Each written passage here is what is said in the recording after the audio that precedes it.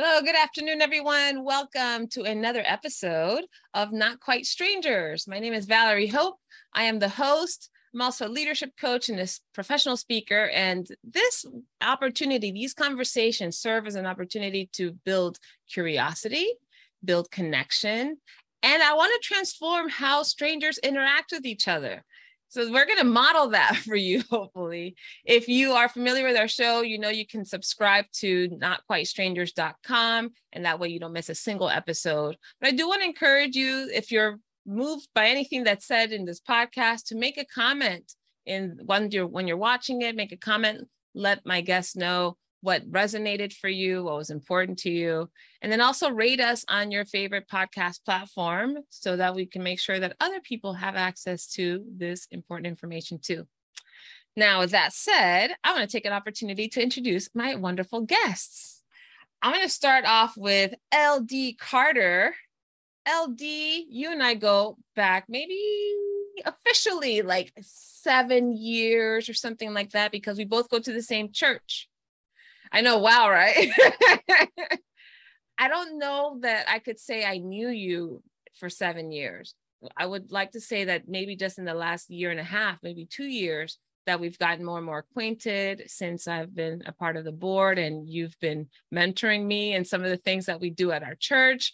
And we've partnered together in supporting other members and volunteers. And so now I'm like, oh yeah, LD he's a powerhouse.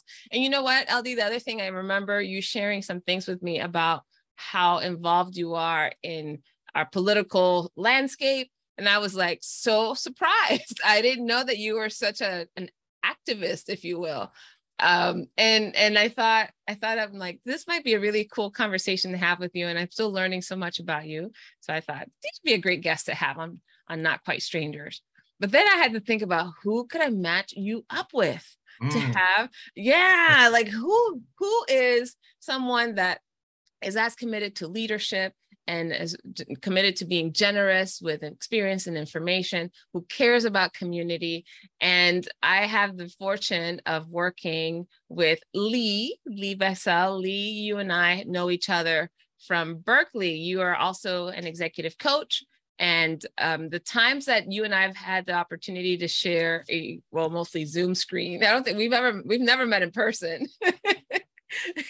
It's been phenomenal just to hear your take. You are such a good listener. You hold a lot of, really huge space for people and are generous in your thoughts about them. You're so appreciative when you ask questions. You're also really involved in your community. And I know you have a heart for making the world a better place.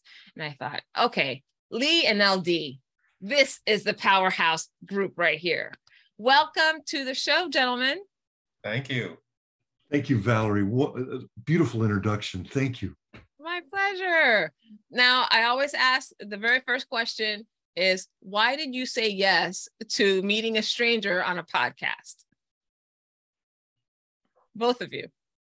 I love the idea. I just, Valerie, it comes out of respect for you, even though I only know you by Zoom and these boxes, but of your spirit about humanity and what you want to do. And the notion to introduce people for whatever reasons you have in your mind. I just thought, what a great opportunity, what a very special thing to be part of. So that's why I said yes. Cool. Thanks, Lee. Well, I said yes because one, I'm an extrovert, and how could I turn down an opportunity to live that out? But also, I trust you, Valerie, and I took it for granted that you would not lead me astray or into thinking that would not be good for me. So that, and I think that just reflects the respect that I have for you. So that's why I said yes. I appreciate that from both of you. And I respect you both tremendously too, especially what you're out doing in the world. So I want to just start off by asking this question. Now that you have seen each other, we had a barely there introduction in the very beginning, because I said, save it for the podcast. I'm curious about what when I asked you, when I invited you to do this, what questions came up for you about meeting a stranger? What was your instinct to, like, what did you want to find out? What did you need to know? And I'll qualify this by saying, Lee reached out and said, "Can you send me LD's bio?" I did. And I was like, "We don't do that on Not Quite Strangers, Lee. We don't do that." Cheating. That's cheating. I did it. I admit it. I fully admit it. She's 100% right. Yeah, I guess that's a default to like want to know the bio, that, who's this person, and just to get that biographical sketch. And I love that you said that's not how we do it. And in a way, Valerie, I didn't have any questions till seeing LD, till seeing this man who just has this, who I wish I was together in person. I don't even know where he is. Yeah. I guess they go to the same church, that means Dallas. But now seeing him and hearing him, the questions are starting to take shape. To me, in meeting any human being, I'd like to hear more about their story, about who they are, and how we ended up being together with you today. See, it's so much better than a bio, Lee. I agree. I think that's interesting, because I'm the exact opposite, Lee. I looked at this as, it's a cocktail party. I don't know anybody, and I'm going to dive in when I walk into the room. Mm-hmm. And so I had no questions about anybody who's going to be there. And I'm probably going to this thing because, one, somebody invited me who I know, so chances are good. I'm probably going to have some good interactions with folks that are there. And so let's walk into the room and jump in and say, "Hello, I am," and then start discovering. I did not ask for a bio. All right. Enough on the bio. Yeah, like I made a mistake. It's like, man, it's like, no more bios. I'm never asking for anything. No, Lee, that's nothing. I mean, I had a guest who didn't ask me for a bio, but went on LinkedIn and printed out the rest, like the life of the person that they were interviewing, that they were meeting on the podcast, and used it as reference. Here you say you worked at, talk to us about that. So yeah, that's the other extreme. But no, again, part of this experiment, it's an experiment, kind of a laboratory, is how we transform how we meet a stranger. And you all do this already in a lot of areas of your life, but even for something as contrived and intentional as this, I wanted to practice that. Can I say one more thing though? Yeah. What you did, Lee, is perfectly fine, because it's part of your makeup. Yeah. It's part of your sense to prep and to be prepared. And I have nothing but respect for that. So I'm teasing you, but that's how, it's cool. It's cool. I love teasing. I love being teased. It's a sign of flattery, and I'm a person who handle it well. Life, we have to laugh a bit, right? We got to laugh. We just got to start with we got to laugh at ourselves and our own foibles, and especially when you're around people who are joyful and good, it makes everything. So thank you. Teasing is a sign of flattery. I'll remember that. So you guys have already kind of teed up a couple of things that we could talk about. Number one, Lee was like, I don't know where you are in the world. You assumed correctly that Dallas. So we can just start with that. Where are you in the world? and then the other question, LD, you kind of alluded to this, is I am blank. So what would you like to share with each other about where you are and who you are?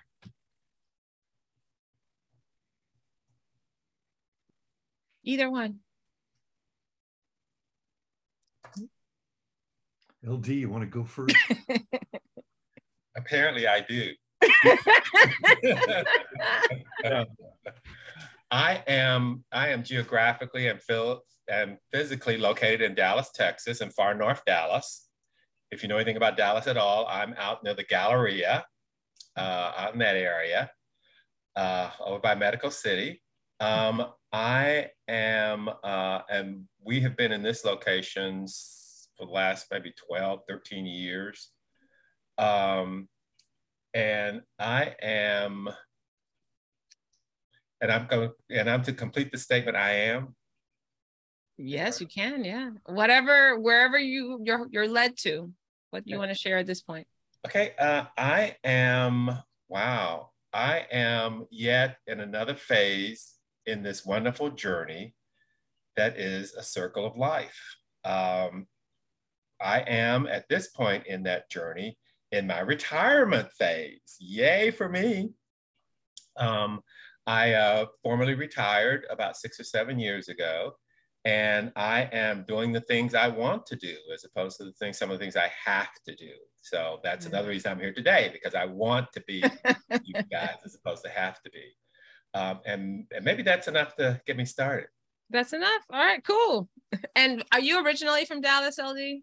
I am not. I am a Texan. I'm from East Texas, Texarkana, Texas. That's where I grew up. Gotcha. Cool.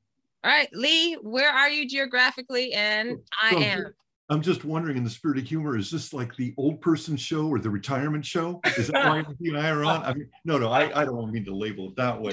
Okay. It's the geezer hour. The geezer hour with Valerie, yeah.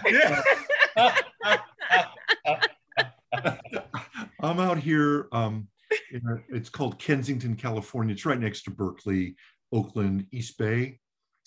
Been up here about since 2007, and I am also retired. And I guess I am filled with pain about the suffering in the world, and I'm filled with joy about the beauty in life. And I guess each day, and kind of as LD said beautifully, that to do things what I wish to do, but in my retirement, how do I try to make the world a little bit better for just a few people? And how do I also enjoy this life that's finite? And how do I enjoy the beauty of it? So I am that. Wow. See, that's why I wanted the geezer hour. Yeah, this is the first time, LD, I've been on a geezer hour. You been on one before? No. I think usually I'm mixed in with folks. So yes, yeah. I mix it up too. So no, that was teasing is a sign of flattery. It is. And Lee, you're originally from California? Yeah, I grew up down in Los Angeles, in kind of southeast Los Angeles, an area called Huntington Park, California. Oh yeah, grew up there. Okay, very cool. Well, I shared with the two of you a little bit about how I know you, and one of the reasons that I thought would be great to connect you with one another is because both of you have a sense of leadership, and not just leadership because of a role that you've taken on, but it seems to me, at least from the outside looking in, the drive to lead, the responsibility, like you feel accountable to other people and maybe the institutions or organizations that you serve to be in the leadership. That's my sense from having experienced the two of you. So I'm curious about where does that come from? What is it that has you say yes to things? LD, you kind of said you get to do things you want to do now instead of what you need to do. So what makes you guys want to do the things that you're doing? I know definitively. Many years ago, I did a exercise. It was out in New Mexico at one of those retreats, one of those high ropes retreats. Remember those when those were very popular in the middle of the desert? And the whole weekend, or no, it's more than a weekend, was dedicated toward the whole idea of why are you on this planet? And of course, that's a question that some of us ask ourselves and still haven't figured out. Well, I had several days to do it. And what was so funny is the facilitator, sent me out in the desert, and I sat on a rock for I don't know how long, and came back with this, this is it. And he looked at what I had written down, and he says, no, it's not. Go back out and sit on the rock. That's great. but because I did that and actually was able to capture in writing, which is also part of the exercise, was to map out not only your purpose, but how you're going to execute around it. That still drives today what I say yes to. And I was so pleased to hear what Lee was saying about making the world a better place, because that is part of my driving force. So that is part of my center is, but I've narrowed it to specific areas that I want to be active in order to really maximize the time that I have. I can't say that I am driven to be a leader, but when I am in a leadership position, be it head of a board or a committee or a work team or whatever, I am a firm believer in the whole idea of the servant leadership model. And that, to say succinctly, is you take care of the people will take care of the company. So that has been my guiding mantra, both professionally and privately. Mm-hmm. Does that sort of answer that? That very much answers that. Very much answers that. And I think it's interesting what you talk about. When you are aligned with your purpose, it's the answer is clear yes or clear no. Yes. You know, when there's clarity of purpose, so many things are easier to align with. There are multiple opportunities that were very prestigious, but they didn't fit. Yeah. And having had the opportunity to be thoughtful about it, it was easy to say no. And not easy to say no, but at least give some other suggestions or references for folks who might be helpful. But yeah, absolutely. Yeah, I know I've told you no a couple of times for some opportunities that you presented to me. I'm like, no, LD, it doesn't fit my purpose. Church related stuff. Yes. Lee, what about for you? How did you know? Well, I still love that question that LD shared of why are you on this planet? I love that. Maybe talk about that later, but you know, I don't know. It's as I was listening to LD, I was thinking about, for me, that growing up in Southeast LA, so I'm Jewish, and I was one of only 2 Jews in my high school, so distinctly a minority. You know, even though when people hear Los Angeles, they always think about maybe a lot of Jewish people, but I was a minority where I grew up. And when I was 14 or 15 years old, and I don't know how it came into our orbit, but it did, my parents sent me away to a Jewish camp out in Ojai, California. And it was that summer that I met people I had never met in my life before. For the first time in my life, I really understood the beauty of my tradition and how it's a way of life and how it speaks to an ethic that I felt, but I never understood it. It was in the little synagogue I grew up in, it was not that kind of place. And I saw those values. And when I was, I guess it was when I was 15 years old, and with one of our teachers, we read Erich Fromm's book, The Art of Loving. And all that I remember about that book is saying that, which I didn't understand as a 15-year-old, trust me, is that it said falling in love is easy, but standing in love is a big commitment. And I guess that summer, in a very deep way, inspired me about what people can do with their life, that if you have an intention, if you care, that you can, because that life changed me. I was a 15-year-old boy, kind of lost, growing up in the world where I grew up and with the family I had, with all those things. And it gave me a sense of that, wow, as you figure things out on this journey and you learn who you are, you can utilize that to help other people. And one of the expressions I use is, how do we open the doors for ourselves to walk in rooms, metaphorically, where we wish to be in life? And how do we use whatever privilege we have to open doors for other people that maybe they can walk through to find that purpose, that sense of of what they're on this planet for. So Mm. does that answer it all, or is that just Oh, random? that answers and creates even more questions. Thank goodness for Jewish camps. I've gotten all of that. Now, did you say the book was from Eric Fromm, The Art of Loving? Is that what you called it? The Art of Loving. It was a Art of Loving. classic, and Okay.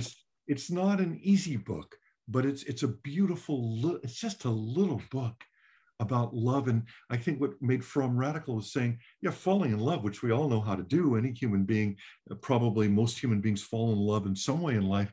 But it's that's the challenge is, how do you stand in love? How do you relate to the real human and other people? So that little book stood out for me greatly. My goodness, at I 15? I actually I used to tell people I don't collect things. Then I realized I do collect things. I collect quotes. And a quote from Eric Fromm was one of the first ones that I came across. And I just think I think we just keep having these connections. So I'm a fan of Eric Fromm as well. And What is the quote? Oh, it's in my book. From many years ago. I can go get it if you like. But at some point, maybe we can do it later. But it's in another room. But I have so many of them, which is why I write them down. I go through them periodically for inspiration. And Eric Fromm is always there. LD, I love quotes too. We'll have to at some point, you and me, maybe we'll let Valerie in, but she's really not old enough, we'll share the quotes that shape our life. I have quotes too. But you're not old enough. I know. I don't have my AARP card yet. Oh, darling, sorry. Oh, funny. So the question that LD, you mentioned you had to answer for yourself when you were out in that Arizona retreat, and Lee, it sounds like it resonated for you, was why are you on this planet? It's a big question. And it's funny because a few weeks ago I went to visit my mother, who lives in Alabama, and was my entire family went, my 3 brothers, all of their kids and their wives. And yeah, it was fantastic. One of the outings that we all did is we went to Montgomery, Alabama, which is about an hour and a half from where she lives. And we went to the Equal Justice Initiative Museum and Memorial, which was phenomenally done. Just it's a treasured space. It's amazing. And although much of what's depicted is horrific history, everything from slavery through the Jim Crow and segregation, through lynchings, through mass incarcerations. I mean, it lays it out very, very explicitly, very powerfully. For the first time in my life, and I interacted with a few people that were in that space, not my family necessarily, but other guests of the museum. I interacted with them, but for the first time in my life, I realized that my drive to connect with people and connect people with each other was actually it was activism, because of the energy that comes with it, the commitment to it, the conviction that I have about it. And so I never, considered that to be activism, because I thought, well, it's just a nice thing to do. It's kind, it's considerate, it's a skill that I have, right? It's an instinct that I have. But I realized that the drive for it, the need that I have for this is insatiable almost. And I realized that that's one of the reasons I'm on this planet, because it comes so naturally to me and is so instinctive, and there's so much conviction behind it, that I was able to say, okay, release the judgment that comes from it, or the lightheartedness that perhaps could be associated to it, and just go, oh, actually, this is why I'm on this planet, because I'm an activism for connection. And in that particular space, seeing all the history that was laid out, I realized that one of the I don't mean to diminish anything by my comment, but that the symptoms that were depicted in that museum, right? The symptoms of slavery as a means for financial gain, of of the diminishing of people and execution of people because of their race to maintain power structures and systems, like all these other things, I realized that what was missing was the human connection. Like it required dehumanization of people. And if we look back at any significant separation between people, execution of people, everything from the Holocaust to any sort of, some of our African countries have also experienced genocides. So the separation of a human being from their inherent value as a human, when that becomes unmoored, it's when we have, the opportunity for hate to creep in or to commoditize people. So that was my political statement. As best as I could describe it, I'm like, yes, connection is is activism for me. So I'd love to hear from the two of you. First of all, any reflections on what I just shared? Agree, disagree, you have a different perspective, and or what would you say the answer to your purpose on this planet is? Well, fully agree with what you just said. I love it. That it is how we dehumanize the other and how we don't engage in real conversations, Valerie, like you're trying to have and hosting today with LD and me, that when you talk with people and you're curious, you learn about another human being and you see the humanity in them. You see that they're a person who's doing their best to make sense of the world. And I think you're absolutely right that it is a wonder to try and connect people. I love it.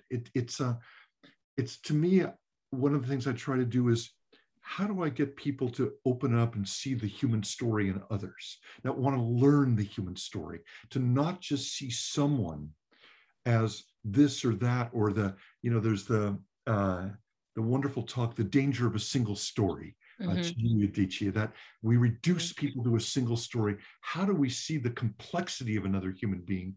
And that is by opening up and listening and conversing. So I love what you shared, and it resonates deeply with me. Well, I was, you mentioned yourself being an activist. I've never used that word for myself, but you described me that way when we first started talking, and I understand why. But as far as why I am here, that became very clear to me as I did this exercise to sort of reach that. And the whole idea of the exercise is to come down to a very succinct statement of why I am here. And so having worked through that, first of all, I'm a caretaker of humankind. That is why I am here on this planet. But the way that plays out is there's that political piece, which you already talked about, and realize that I'm very active there. And it's not because I love politics, but I have seen how politics, even in my own parents' lives, Jim Crow laws, the having to pay to vote, and then even if you had the right to vote, having to walk through certain people who were there to intimidate you in order to vote. So I understand from a very early age the impact that the politics has. So if I'm going to be a caretaker of humankind, for me, that means being active on that front. The other piece for me, a big piece for me, is youth and young people. So I say yes to a lot of opportunities that present themselves that allow me to play some kind of active role around making sure young people have an opportunity, are raised up, that the horizons are expanded so they will have a different experience in this country than I had growing up. And then finally, my other piece as to why I am here centers around family. And that is being, like, for example, my godson, when he was born and his mother asked me to be a godparent, that he came under that umbrella because in an urban setting like Dallas, Black young men do not live to adulthood in a lot of instances. So it became part of my purpose was to ensure that he reached manhood. He's 33 now. So I've got room to do something else now. So, but family, my spouse, my mom and dad in their lifetime, and other folks who needed that kind. So those three pieces of my purpose on this planet just came crystal clear just very quickly. And then from a professional standpoint, to find a profession that would allow me to do good in the world and be a caretaker from that perspective. As long as I can pay the mortgage, is there work that I can do that would make this world a better place? Oh, nice. The idea of politics, family, youth, that being a caretaker, right? I think that's the key. The caretaking takes place in very specific moments and very specific contexts. Yes. Beautiful. And then when those other things come at you, that will, Stephen Covey talks about maintaining your true north. When the winds rise, when the waves come at you, as long as you know your true north, things and people and circumstances can't take you off your path. Wow. Lee, what are you thinking over there? Oh, I'm deeply moved by what LD said, and I resonate in so many areas. I guess the reason I'm on this planet is make life a tad bit better for some human beings, especially the dispossessed and the most vulnerable, of people who just have a raw deal, and how to make life a little bit better, and how to uplift our humanity, how to, in a world that often just tears apart our souls, how to uplift the heart and the soul. And I guess in LD, you gave me kind of an organizational principle. I think I do it in similar ways to you. Is family is extremely important to me. And, to try and shape something that will be a little bit better for my grandchildren, to try and make this world a little bit kinder and good and decent in a world that is often a storm, is often on fire. And there on that piece, I'm a lifelong learner. And 5.5 years ago, we were blessed to welcome one of my granddaughters, Ayala, who has Down syndrome. And from Ayala, I learned so much about love and goodness, and that people may say she has a disability with Down syndrome, but she has an ability, and it's led me into a world of trying to make world life better for so many with so-called disabilities, and that takes a lot of my time. The second piece is community. What does community mean? Who are we connected to? How do we feel a sense? One of the things Americans love to talk about is our rights. We're obsessed with rights, and we've forgotten about duties. And I love the notion of duty and responsibility, that I share this planet with other people. And what does it mean to live in community? And community can be, rights are easy. I have a right to this, that, individual rights. What about community rights? And what about the community of people? Another segment is, can't do any of that unless I figure out good ways of taking care of myself, physically, spiritually, emotionally, mentally. And this year, and again, I think, no matter what our age, whatever that numbers are, it doesn't really matter. I did something new to nurture that part of me. I went on a 3-day silent meditation retreat up in Northern California. In 3 days, not easy to not talk. I mean, I kept trying to figure out ways to talk. But it's not. And it's constantly the question about my role here, and how can I show up for Lee in the best way that will allow me to show up with the best heart I can for the others I share this planet with, and that I'm a community with, or that I care about.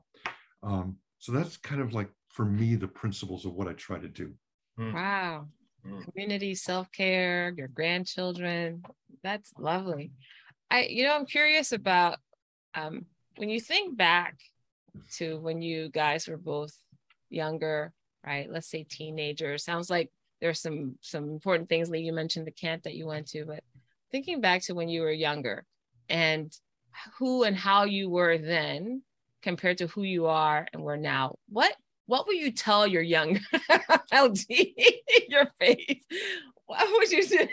What would you tell that young man, that teenager, about what life really means, or what you would, what potholes you wish he would pay attention to? Like, what advice would you give your younger self? I would and say, why? And why would you give it? so I don't know if this quite will answer, but so I think when you were saying the question, sharing the question, Valerie, I thought about Lee, who at 17 years old arrived in 1966 up here to Berkeley, California, to attend the University of California. Mm-hmm. And I think what I would tell Lee is, hey, buddy, it's going to be okay. You know, that this is like, you weren't ready for this whole thing at Berkeley, but have a little bit more compassion for yourself. Trust that, don't be so judgmental of yourself. Try to be kinder to yourself in the same way you're kind to other people. How would I put it? The why, I guess, Valerie, and kind of mixing up the answer here a little bit, LD, is that I often find in my own journey that I'm harshest on myself and my own life story. And I would say to the Lee back then, take it in fully, man, and look at the world around you, which I did fully back then in the 60s, but trust that it's going to be okay. Trust that you're going to take these things that happened to you in that as a young man, and you're going to build something. Because I think often I was filled with doubt. Often I didn't know how it was going to be shaped. Often I didn't know how I was going to harness whatever ability I have.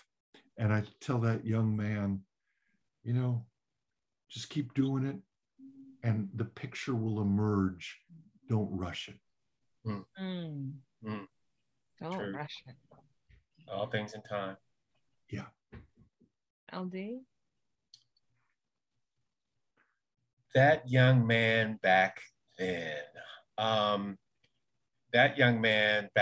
was coming out of a segregated South, had gone to separate, but definitely not equal schools, up until the issue was forced by the federal government, lived beneath the poverty line his entire life. And so,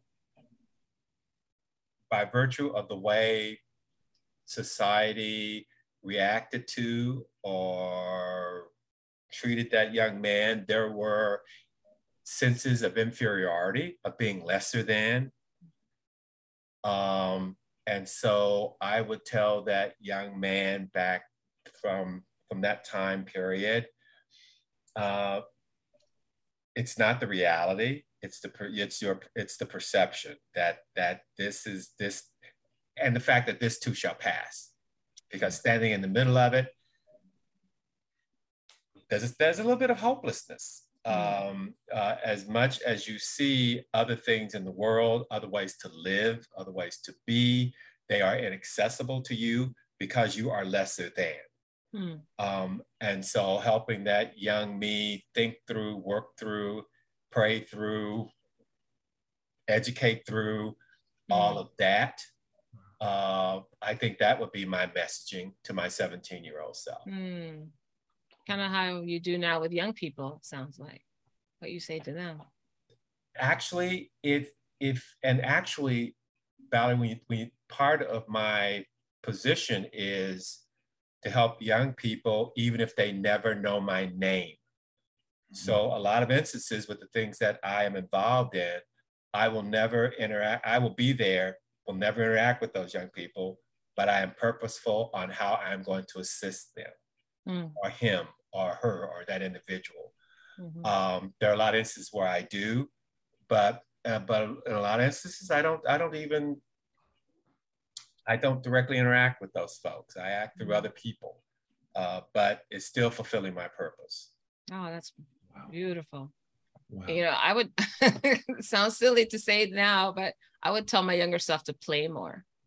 I was so significant when I was younger. I think part of it, my parents, my parents had a lot of confidence in me. I'm the second child, but I acted like I was the eldest and I'm the only girl. But I took myself way too seriously, I think. I look back, I didn't smile in a lot of pictures because I was like so over it.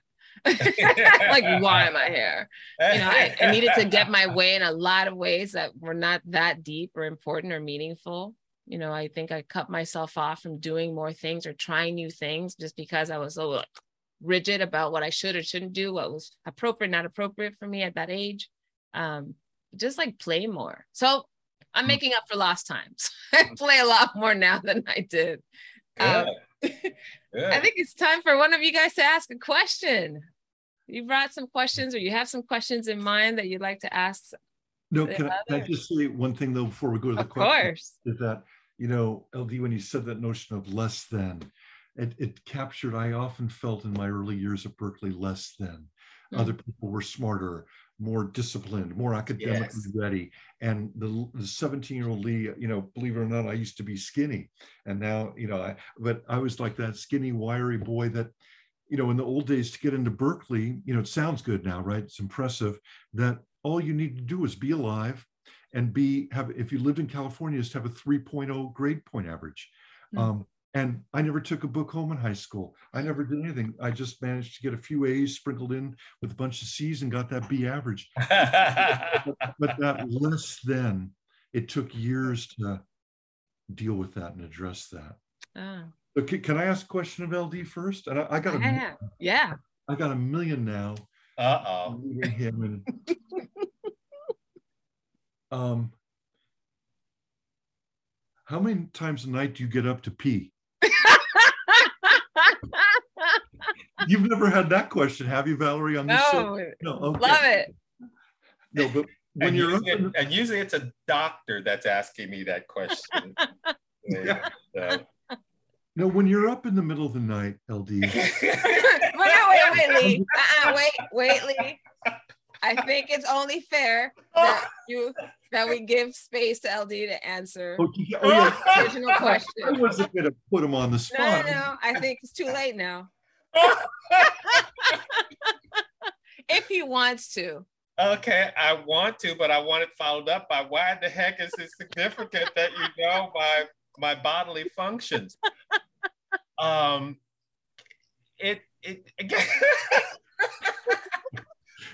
large windows of time, Lee, not at all. But when I do, once a night. Wow. That's good news for me. I'm glad that makes you feel better. Here's why I asked it. Are you up all night, Lee? Is that what you're about to say? A good night for me, LD, is 3 times. A tough night is 6-7 times.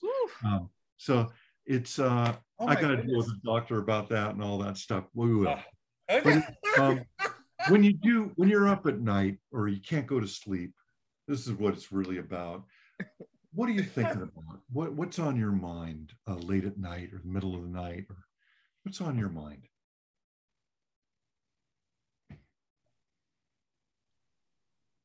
I am not up in that way, Lee. I have like when I do have that one time that happens, my goal is to get in there, get it done, get back into bed and go to sleep, not to be awake. I stopped being awake late at night, Lee, when I changed the way I go to bed.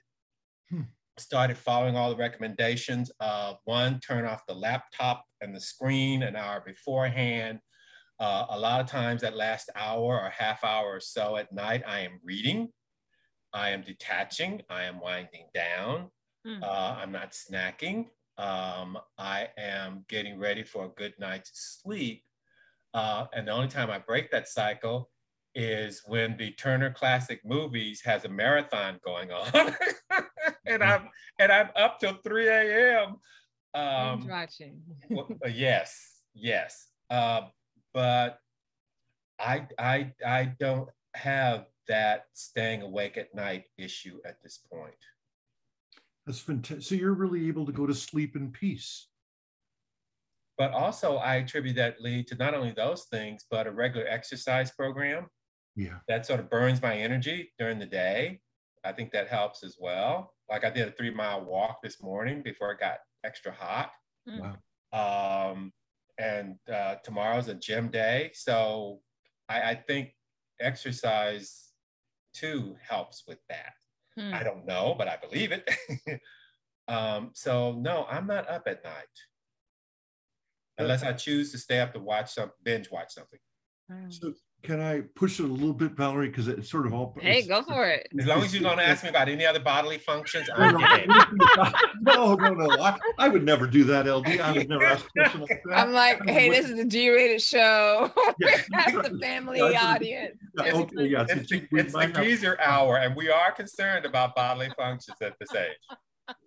So maybe what I'm getting at is, what worries you when you're around during the day or taking a walk, or what do you worry about?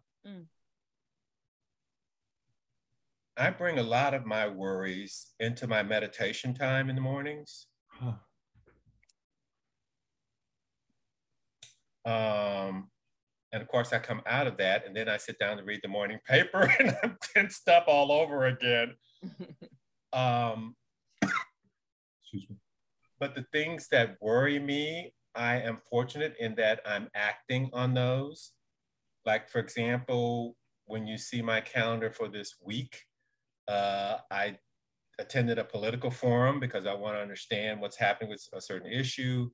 I've got a board meeting early next week around some youth issues.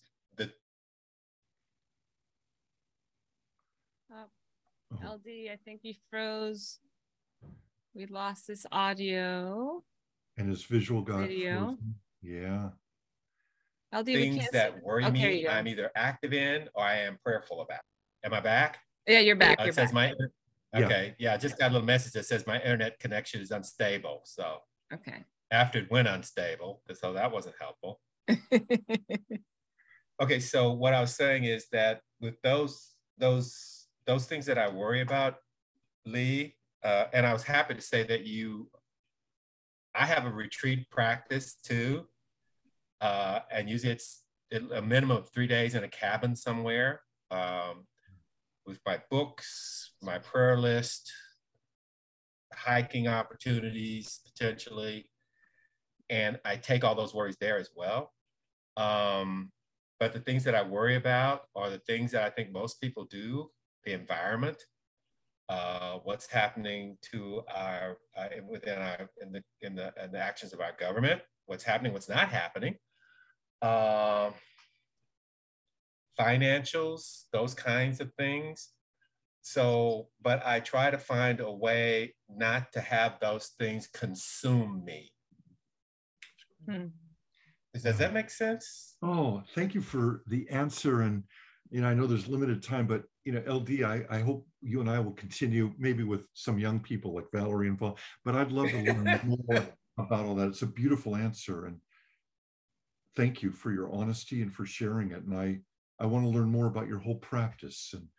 But thank you. Lee, what inspired the question?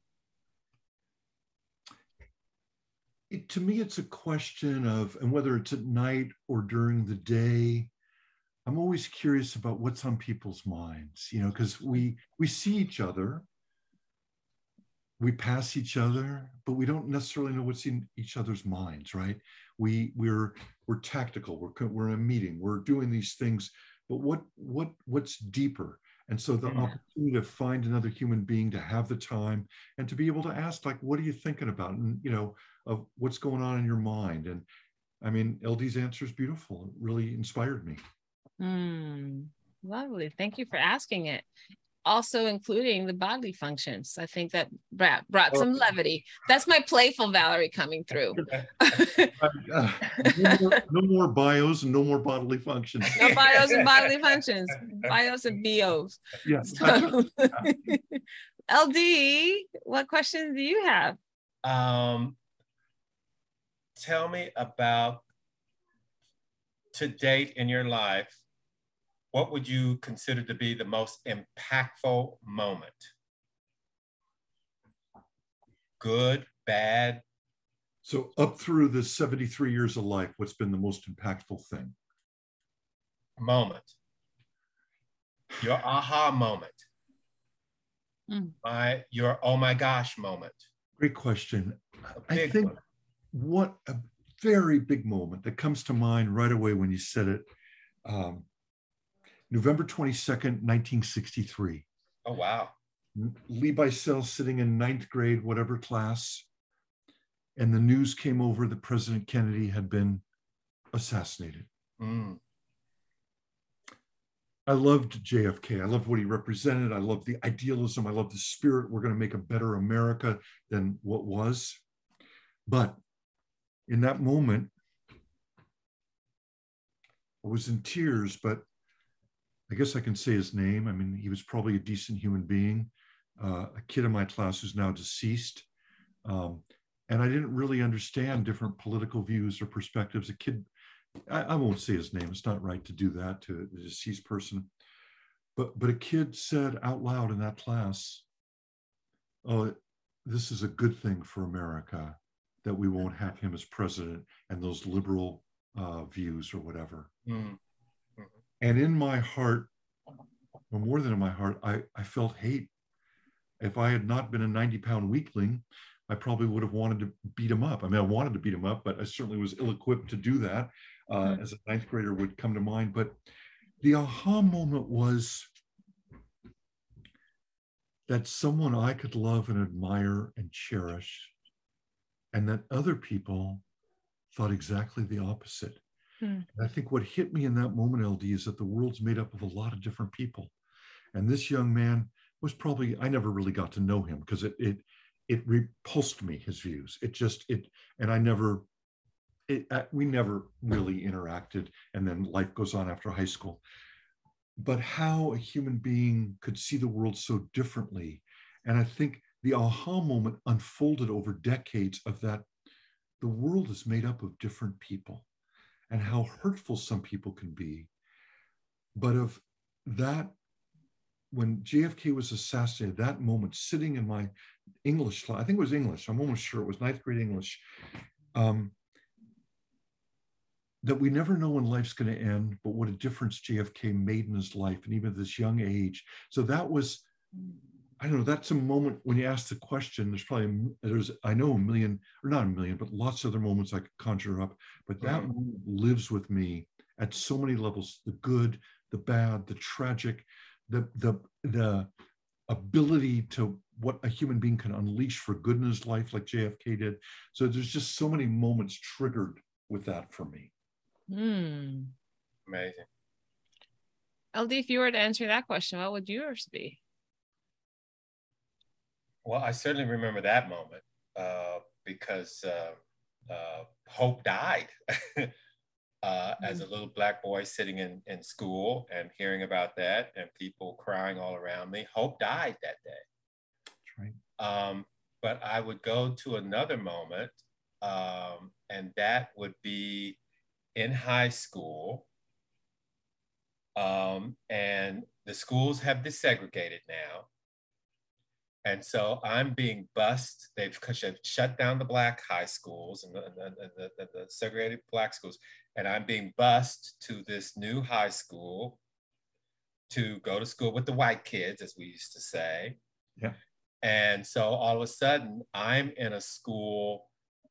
My mother's a maid, and the people's kids that she was a maid to go to this school. And I am in this school as a student as well. So I've come into this environment all of a sudden. Again, probably fueled my whole sense of being lesser than in some ways. But I remember a English teacher who thought I was pleased with how well I was doing with English. And she wanted to move me into her advanced English class. And I declined, not knowing that I had no right to decline. I was going to be moved anyway. I didn't want to go because all of the smart kids especially the rich, white, smart kids, were in that class. And I could not possibly have belonged in that class. Mm. She went to the office, had my schedule changed against my will. And here I am in this literature class, and she is giving me things like Ayn Rand and Atlas Shrugged and all these classics. And while she's making me keep up with that bit of work, she's also giving me books by Black authors. Wow. And so I'm getting exposed to all of these people I've never read before. Hmm. And I'm to do I'm to do my regular work, but she's also giving me this other stuff and expecting to get book reports on it and all that stuff. So I'm reading, but my aha moment, my turning point moment was, she took me aside at one point and said, "Why aren't you speaking up in class?" Hmm. And I could not explain to her why I did not have that kind of relationship I felt with her to be able to explain to her how I felt lesser than. But she was very clear on the expectation that I was to speak up in class and actively participate, because she told me, "I know you have a great mind." Wow. I know you have a great mind. And my fear was I was going to say the wrong thing, but got back into the class system, and it was all opinionated. And I'm going to not name the guy that like you, there was a guy in there he was a doctor's son, and he always had some philosophical perspective on everything. Well, I didn't agree with something he said about an author and an author's purpose at one point, and I spoke that, and she said, "Excellent," to me. Wow. And that was a moment. Something happened that I can think, I can have a different opinion, I can pontificate just like anybody else. So there was that moment. This is the challenge with having just an hour of conversation, because every time you answer a question, I have 50 more questions about what you just said. And this idea of having a moment, and both of you were able to articulate a moment that there was a reaction, there was an opinion about something, about other people, about yourself. And it sounds like from that experience, you were also able to break through something. There was a breakthrough moment in that realization. I'm going to say one that's a little bit on the lighter side, because I think you could warrant this. I used to hate vegetables when I was a kid. Hated them, but I found ingenious ways to ensure that everybody thought I was eating them. Everything from, we had a dog, so they would, the green beans would magically roll off my plate onto the floor, and people being none the wiser. Or I would take a big mouthful and gag it into my cup so no one would see that I was getting rid of it. And it wasn't until I started to travel. One last example. I hated vegetables so much that when my brothers and my parents were like, "Hey, let's go to a Chinese restaurant for dinner," I would say, "Nope, I'm staying in the car. I don't eat that." Right? And so this was most of my life through, I would say, even beginnings of college, really. And when I started, right after college, I went to work for an organization called Up With People. And we traveled internationally and lived with host families. And one thing I realized about myself is that I cared a lot more about not hurting families or offending people that I lived with. And when I saw peers who said, "What's that? Ugh, I don't eat that. I don't like that," how ignorant and immature that sounded, that I just couldn't, as much as I hated vegetables, I could not say, "I don't like that. I don't eat that. What is that?" So I just put on a brave face and I would eat it. And I realized that people know how to cook vegetables, and they can sometimes taste very good. And so, no shade to my mom, but the vegetables were not that great growing up. So that made a difference. but I realized that we can all change. We can change. And so much so that I have a family member, a young one, who is going through some of her own limitations, her palate. And I can have a lot more grace for it. And I have to remind the other adults in my life, you know what? I was that kid. And I would double down about how I wasn't going to, and I didn't need to, and I didn't like it. And now I prefer to cook vegetables. And I excel at it and I enjoy it, and people enjoy it when they eat it. So I think that my aha moment was one of them, that just, I could change. And not only, and the experience of not having changed then makes me a strong advocate for somebody that's going through what I went through. And have a lot more grace and compassion for them. So, wonderful. Woo, gentlemen, time has come by to a close so quickly, but I'm curious, what did you think about having this conversation? What did you think about meeting one another? What's present for you right now? I loved it. I have so many other things, LD, to ask you about, and I would love to converse with you about. I hope this is the beginning of a relationship, maybe a friendship. I'd like to learn about this human being sitting down there in Dallas, and more about you. And so I've really enjoyed it. And I wish there was a lot more time today, but it's an introduction. It's a conversation, as you say, Valerie, with a stranger, and that somehow and you craft it this way, that we're able to learn a little bit and get to know each other. And it's a start, because even thinking more about the aha moment, I might have shared another aha moment, or, it's like, what did I choose? Why did I choose that? But I just think this is great. Thanks, Lee. LD, what about for you? I could have had a better match. But I know you did the best you could. I did the best I could. Lord love you.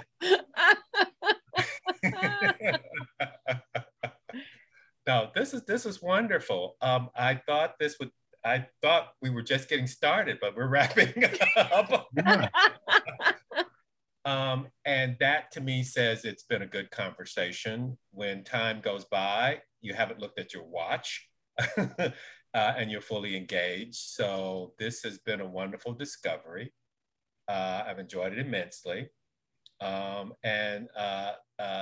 Lee, part of what I get to do in this wonderful world of retirement is I am known for my cross-country road trips. So I'll have to put you on my say hey to Lee and have coffee with the next time I'm in California. Fantastic. That would be great. Yeah. Well, I'm going to reach out to connect with you after this anyway. Yes. We'll find a time. Perfect. So we can sit down and have some more conversation someday. I love that.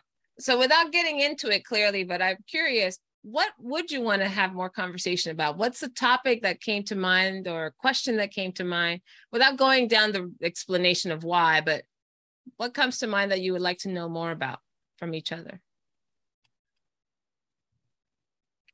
So for me, at the simple level, I guess I would, and I've been thinking a lot, because I've done a lot of things where you don't know what a person does, which I think is great. I love how you set this up.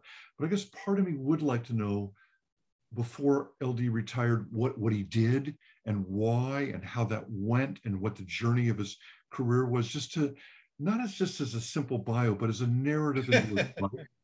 I'd like to know more about his family. I'd like to know more about,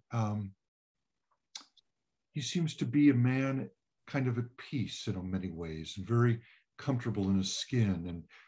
And I'd like to know more about that journey, and he's got a great discipline. So there's a lot of things I'd want to know about. Wow. Wow. I'd like to know what he does for fun. All that stuff. LD, what about for you? What questions are lingering, or topics that you'd like to explore in meeting with Lee? I have spent time in synagogues and at various Jewish celebrations with friends and then such over the years. I'd like to know more about his experience in that realm, what that has meant to him, how that has impacted or shaped him. I'd like to know about being a grandfather. That's not an experience I have had a chance to have, and probably will not. But I'd like to know. I felt there was some joy there, even when he just mentioned it in passing. Mm-hmm. So I'd like to know about that. And I'd like to know about his introspections. That time that so many Americans are so afraid or uncomfortable with silence that they avoid it at all costs. What attracts him to that, and what comes out of that, those experiences that he has. I know why I enjoy it and look forward to that. Going aside for a while, to be along with my thoughts, but I'd like to know more about his time there. So much to discuss and continue to talk and learn about one another. Thank you so much. And then the last, I like to have the audience engage in some meaningful way, inspired by the conversation that they just witnessed. So if you were to invite or challenge the audience who's been listening and watching this episode to do something or try something, what would you invite them to do? What would you challenge them to take on as a result of your conversation today? To assess your skills, your capabilities, your assets, and apply them and apply yourself to making this a better world for humankind. That's all. Yes. You can do that over the weekend. Yes. Okay. I'd like to ask the following is take a little time before you go to strangers with the people you know that are part of your orbit, family, friends that kind of not take for granted, but just kind of involved in. Take some time to ask more about their story. Take the time to try and engage with them in a real conversation about what they hold dear, what they worry about, what they celebrate, what their verse is, to use from that great movie, Dead Poets Society, and Robin Williams, and citing, it's kind of like, what's your place on this planet? What's your role on this planet? What's your unique verse? Take the time to ask someone you love or know or is in your orbit a few questions and be curious about them. Ask questions and be curious. Thank you, gentlemen, so much for the time we spent today, from sharing bits and pieces of yourselves, your philosophies, your experiences. I've learned a lot more about the two of you, and I now have some questions. So that's fine if you choose not to include me in whatever follow-up you engage in. That's all right. But I hope that everybody here walked away with nothing else, learning more about the two of you, or maybe hopefully being inspired to seek out more wisdom, to seek out more philosophy, to go even deeper within, to find out more about themselves and what makes them come alive, what makes, what gives them purpose, and how they can serve other people. So thank you both for bringing that to our show today. Thank you. Thank you, Valerie. Yes. For those of you who just tuned in, thank you so much for joining us on this episode of Not Quite Strangers. Remember, you can subscribe at www.notquitestrangers.com, and also like us, rate us on your favorite podcast platform. Hope to see you the next time. Have a wonderful rest of the day, everybody. Namaste. You've been listening to the podcast Not Quite Strangers. Be sure to subscribe or follow on your favorite video or podcast platform. And for more information and content, go to notquitestrangers.com. See you next time.